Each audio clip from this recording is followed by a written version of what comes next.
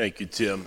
I invite you to keep your Bibles open there to Ephesians chapter 3 this morning. It's that time of year when we often think about making New Year's resolutions, and there is certainly value in taking inventory of your own life, prayerfully setting some goals for your own life, and there is certainly value in working hard to accomplish those goals. But this morning, I am not going to talk to you about resolutions that you should or could make for this new year. Instead, I would like to talk with you about, I want to talk to you about the work that God has promised to do in your life in this new year. You could say, here are God's New Year's resolutions for you. And we see these resolutions in what Paul asked God to do in the Ephesian church. This is Paul's prayer for you, and this is my prayer for you. This is what I ask God to do in your lives, in our lives together. This is really what God wants to do in your life. If you notice there at the beginning of verse 14, Paul says, for this reason. Now, he had started chapter 3, verse 1, saying the same thing, but then he went on a rabbit trail for 13 verses. And now, here in verse 14, he is going to complete the thought that he had started in chapter 3, verse 1. For this reason. For what reason? Paul is referring back to all of the things that he had said in the first two chapters of Ephesians, namely that in Christ you have been blessed with every spiritual blessing. You have been chosen by God. You are holy and blameless in Christ. You are predestined to be adopted as sons. You have been redeemed through the shed blood of Jesus. You have been given a rich inheritance in Christ, and you have the security deposit of the Holy Spirit that guarantees your inheritance. So all of this is true, even though we were once spiritually dead. But it was God who loved us, and it was God who made us alive. He saved us by grace. It's a rich and wonderful grace. He gave us the lavish gift of eternal life that we don't deserve. As the message on our auditorium walls say each week, we are saved by grace alone, through faith alone, in Christ alone, according to Scripture alone, all to God's glory alone. But there is more. The second half of chapter 2 of Ephesians teaches us how God gave us peace, not only with Him, but with one another. But more than that, all types of people from every language and nation are being built together in Christ by the Spirit to be a dwelling place for God by the Holy Spirit.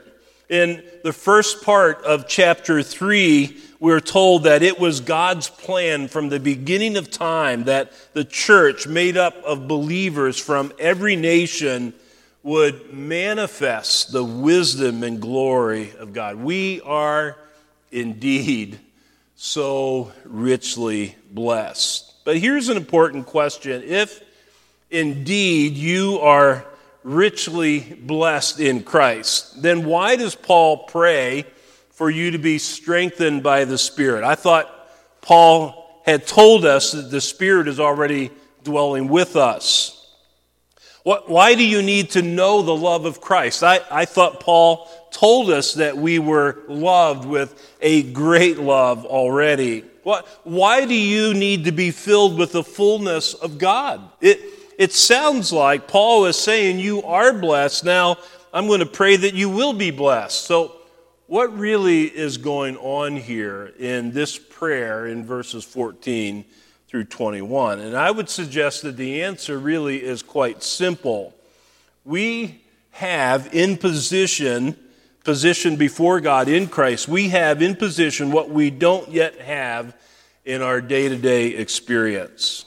Said another way, we are justified before God. We're accepted before God based upon the work that Christ did for us, but we are now in the process of being sanctified in our daily lives. When we are in Christ, we are counted righteous by God. And yet in our daily lives, we don't always live in righteous ways. We are, in fact, in the process of being sanctified. Let me illustrate that. All of the spiritual blessings that we learn about in Ephesians 1 and 2, all of those spiritual blessings are mine. I'm saved, I'm forgiven, I'm a child of God, and because I'm in Christ, when God sees me, He sees me as a holy, blameless person. I have peace with God, I have peace with other believers, and yet sometimes we don't experience peace in those relationships. As I have mentioned to you before, there are times when Shelley and I don't experience peace in our relationship. Sometimes we have conflict. Sometimes we disagree. Sometimes we don't see things the same way. In Christ, we have peace with God and with each other, but there are times when we don't experience that peace. Now, when that happens, my identity in Christ did not change. All of the spiritual blessings of Christ are still mine. I never lost the Holy Spirit as a deposit that guarantees my inheritance. I never lost my salvation. God didn't stop counting me as righteous, but in my experience, I had some very significant needs. What was it that I needed? What did we need? We needed what this sermon is all about this morning. And I would suggest, and I have a hunch, that Shelley and I are probably not alone. I would suspect that you at times have conflicts with others, maybe even daily. I would suspect that you may at times face temptations, strong temptations to say hurtful things to others or to hold on to a bitter or resentful attitude towards others. I would suspect that at times you may even think, if we're so blessed as Christians or as a church family, why do I still have so many struggles? Maybe you feel that your problems will never go away. It's even possible that you hear all about these wonderful spiritual blessings that Ephesians 1 and 2 talk about, but when you look at the problems that you're still facing in your own life right now, you may be tempted to have doubts about your own salvation. You may even think that these so-called spiritual blessings are a bunch of bunk or just wishful thinking. Our problem is that we are not yet in experience what we are positionally in Christ. In Christ, we are counted as righteous. In Christ, we are considered holy and blameless. But in our day-to-day living, we still sin. Our problem is not our position. Our problem is not all of the spiritual blessings that are ours in Christ.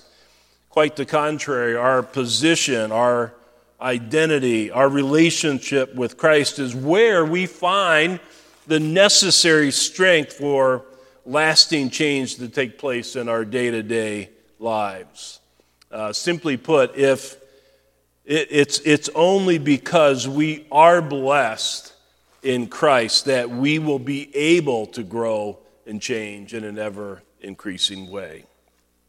What we need today as Christians is what Paul prayed for in Ephesians chapter 3, verses 14 through 21. This prayer expresses Paul's desire for the church in Ephesus. This is God's desire for you. This is my desire for you. If we are alive in Christ, then this is how we will be growing in Christ. So, what should we expect God to do in your life over this next year? Now, remember that normally this type of growth is progressive. It happens little by little. Sometimes there can be bigger growth spurts, but often growth is little by little. But it is real growth. It is real change. Paul mentions three basic requests. Again, these represent God's desire for you. May you, number one, may you be strengthened with the power of the Holy Spirit. Number two, may you know with all of the saints the love of Christ. And number three, may you be filled with the fullness of God. Now, first, may you be strengthened with the power of the Holy Spirit. Verse 16 says that according to the riches of His glory, He may grant you to be strengthened with power through His Spirit in your inner being, so that Christ may dwell in your hearts through faith. So when Paul prays according to the riches of His glory, he is not praying that God will give you His riches, give from His riches. Rather, as Kent Hughes states, Paul is asking God to give strength on the scale and in the style of wealth of God's glory. So if a billionaire gave from his riches, he might give money to lots of people to build shanties in the slums. If a billionaire gave according to his riches, he might give away mansions. In other words, Paul is praying for something extraordinary, not ordinary. This is what God wants to do in you. But it's not a prayer for physical strength either. Notice that Paul prays for the Father to give strength through His inner spirit, through His Spirit in their inner beings or in their hearts. So the heart is the place where God's Spirit meets us and shapes us. It includes our mind and our emotions and our will. Our problem is not that we don't think or that we don't desire. Our problem is that we think wrong thoughts and desire wrong things. So we desperately need God to give us strength through His Spirit in our inner being, so that the thoughts and desires of our heart will come into an alignment with God's moral will for our lives. And if that happens, our behavior will follow. That's where the power of the Holy Spirit is needed. And that kind of change, bringing our thoughts and our desires into alignment with God's thoughts and desires, that's something that only the Holy Spirit can do. And this is where we need to remember that nothing is too difficult for God. But as we come to verse 17, we read, so that Christ may dwell in your hearts through faith. Now, this phrase explains the request of verse 16 more clearly. Most of the time, Paul speaks of us being in Christ, but here Paul prays that Christ will be in us, that Christ will dwell in us. And the way Paul put together this phrase, he's only done that a total of 5 times in his writings. So this is one of the 5. Now, when Paul says that we are in Christ, that means that all of the spiritual blessings are ours because of our living union, a relationship with Christ. When Paul prays that Christ may dwell in your hearts through faith, He's really praying, and he wants the moral character of Christ to take up permanent residence in your inner being. Galatians 4:19, I think, helps us see this when Paul prays.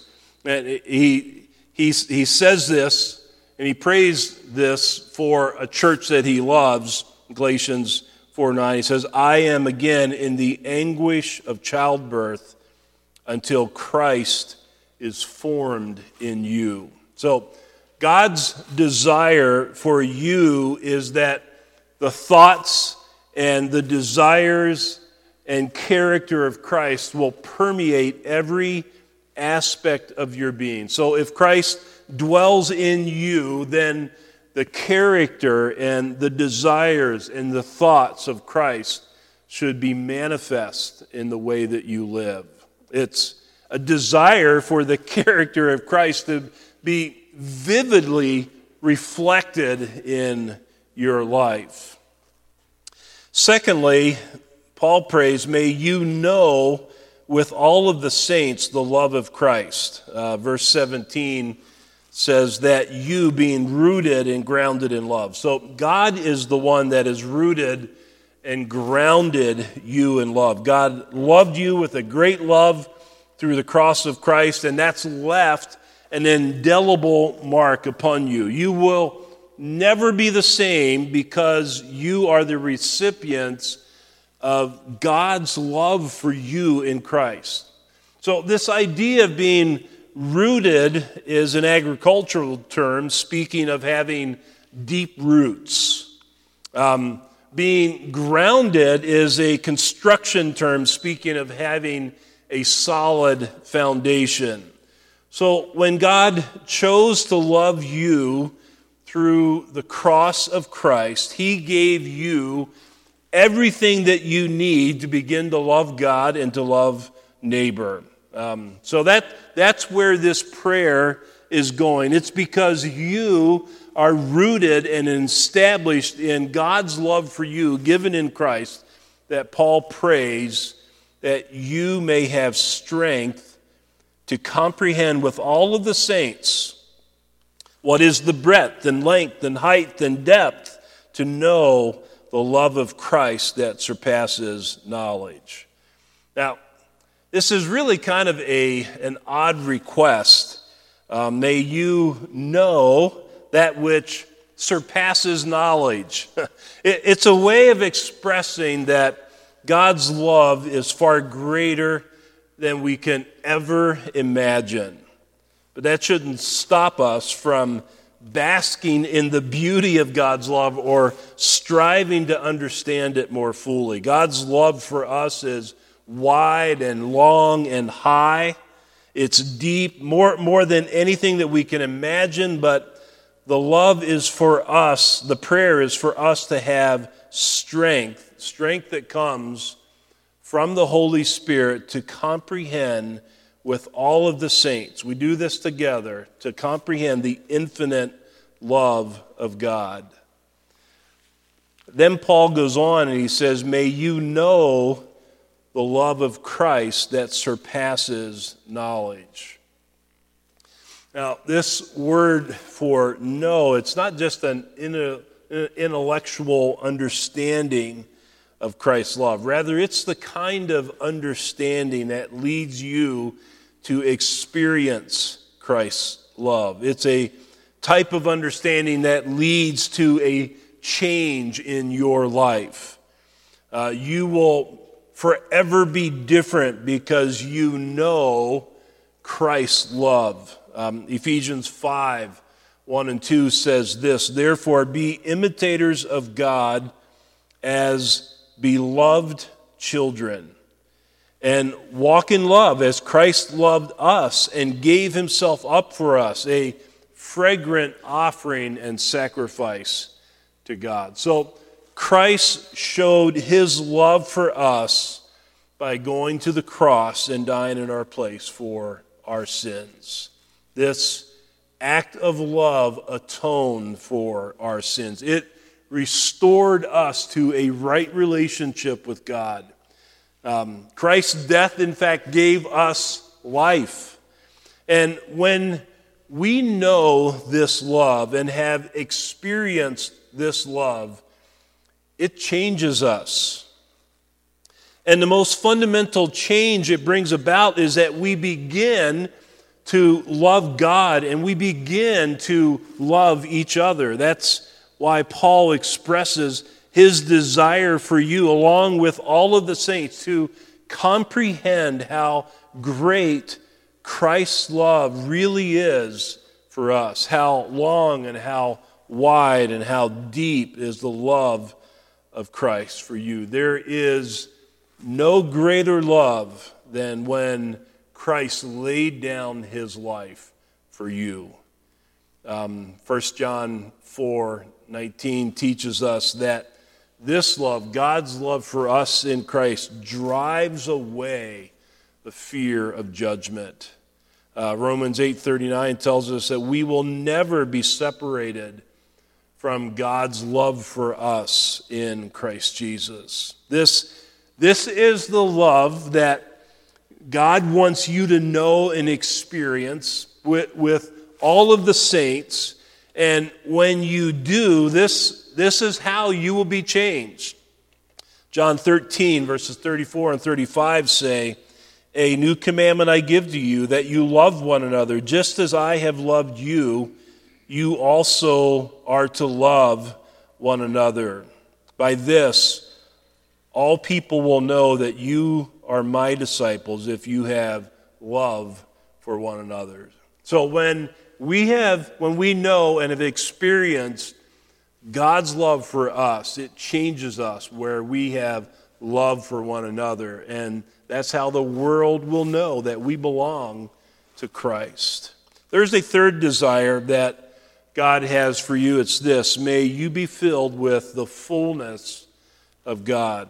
Now, if the power of the Holy Spirit is doing his work in our lives so that Christ will dwell in us, and if the Holy Spirit enables us to experience God's love for one another the way that he has loved us, we're really well on the way to being filled with the fullness of God. That is, we will reflect his image and his character in the world in an ever-increasing way. I like how Kent Hughes illustrates this. He says, if you were to bend over and scoop up water from the ocean with a pint-sized jar, you can say that the jar is full with the ocean water, and at the very same time say that the immensity of the ocean cannot begin to be contained in that pint-sized jar. And so Paul prays, and I pray for you, may you be strengthened with the power of the Holy Spirit. May you know with all of the saints the love of Christ. May you be filled with the fullness of God. Now, if that sounds impossible to you, if that sounds unlikely to you, if that sounds like, well, that might be true for others, but you really don't know my life, look at verse 20. Verse 20 says, "Now to him who is able to do far more abundantly than all that we ask or think, according to the power at work within us." I want you to know that God is able. Is there anything too difficult for God? I'm thankful that he is able to do far more abundantly than all that we can think or ask, because I think that oftentimes we don't pray or we don't live in light of the truth that God really can move mountains. We look at track records, we look at experiences that we've had, and yeah, I know I need to pray, but I'm just not sure that this person will change. I don't know if my life will change. I don't know if our circumstances will change, if my attitude will change. But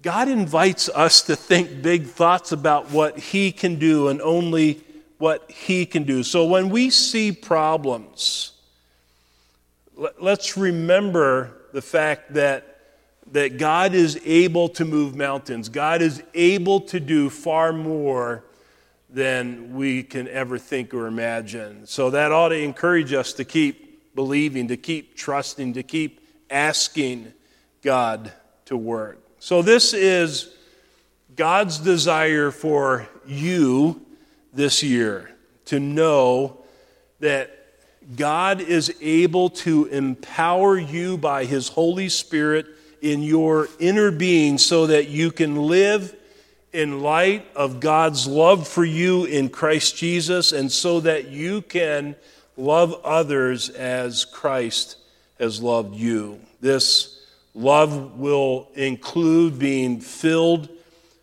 So when you understand God's love for you in Christ, it will include you being filled with peace, even in the midst of the storms of life.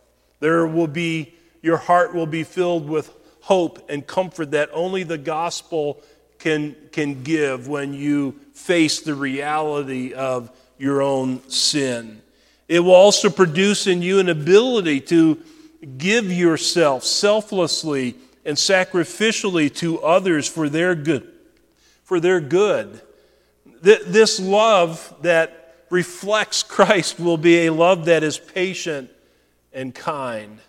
It will not envy or boast. It will not be arrogant or rude. It will not insist on its own way. It will not be irritable or resentful. It will not rejoice at wrongdoing, but will rejoice with the truth. This love will bear all things, believe all things, hope all things, endure all things. Love will never not have a place in your life and relationships. Now, all of these things are important. All of these things that we've talked about this morning are important. You being empowered by the Holy Spirit to know the love of Christ, to be filled with the fullness of God, they are important, and it's the kind of thing that changes you, but don't miss the reason. Don't miss the purpose for your growth and change.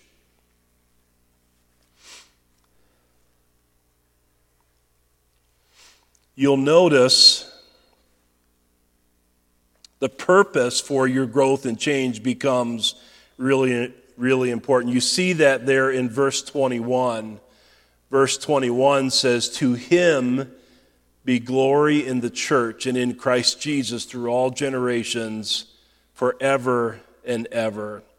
This is really why your growth matters in 2023. God wants you to be strengthened with the power of the Holy Spirit so that you know the love of Christ, so that you'll be filled with the fullness of God, but He wants that so that your life will bring Him glory. Your life will reflect the character of Christ for the praise of His name. Revelation chapter 4, verse 11 teaches us that God created you for His glory.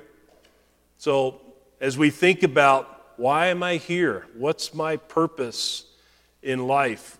What's the purpose for my being? He created you for His glory, to reflect the beauty of who He is. God not just created you, but He saved you for the praise of His glory. We read earlier, as we started today, verses 11 through 14 of Ephesians 1, where in the end of that section there, where Paul describes all of the blessings that are ours in Christ. The reason that we have been blessed in Christ is so that we would live for the praise of His glory. We every day, not just when we gather together on Sunday mornings, but the heartbeat that we have is to see God be glorified, for us to reflect His character in an ever-increasing way, in ways that would exalt His name. And in this text for today, verses 14 through 21, God created you for his glory. He saved you. That salvation includes you being transformed. It includes you gradually, progressively being changed, little by little, day by day, year by year, so that the transformation that takes place in your life will reflect the very character of Christ. God's desire for you this year is to continue being transformed so that your life and character will reflect the life and character of Jesus for the praise of his name. So may he strengthen you with the power of the Holy Spirit in your being so that you may know the weightiness, the significance of Christ's love in you, so that your life can be filled with the fullness of God for the praise of his name. Let's pray together. Father, we confess that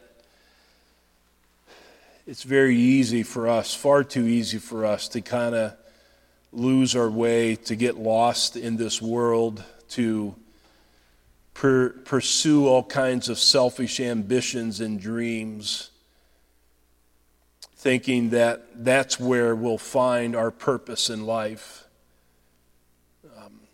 Lord, we hear again and again, be true to yourself. We hear again and again, just be yourself. But Lord, what we see in your word and what we hear from you is that we need less of self and we need more of you. And Father, I pray that what you have taught us in these verses will become a growing reality in all of us. Lord, what we can't do in our own strength, only you can do by the power of your Holy Spirit. And that is for us to be strengthened and to comprehend your great love for us and to change us so that our life reflects more and more of you. What a daunting task. As we think about that, it's hard to really comprehend how we can really take on and reflect your character in ways that would cause people to see your character. But Lord, we're reminded that it's really your power at work in us that enables that reality to happen. And I do pray for each one here this morning individually. I pray for us as a whole, as a church, that Lord, these things would become ours more and more throughout this next year. Help us to think carefully about how we interact with one another. Help us to grow in our ability to love one another in the ways in which you have loved us. And I pray that we will do that in a way that would point people to you. We want to be a fragrant, our lives to be a fragrant offering to you. We want to be the aroma of Christ to the world. And so, Lord, in our weakness, would you empower us by your Spirit so that you will be honored and glorified in us individually, but even more so collectively as a church. You are worthy of this. Help us, we pray, in Jesus' name. Amen. All right, well, I invite you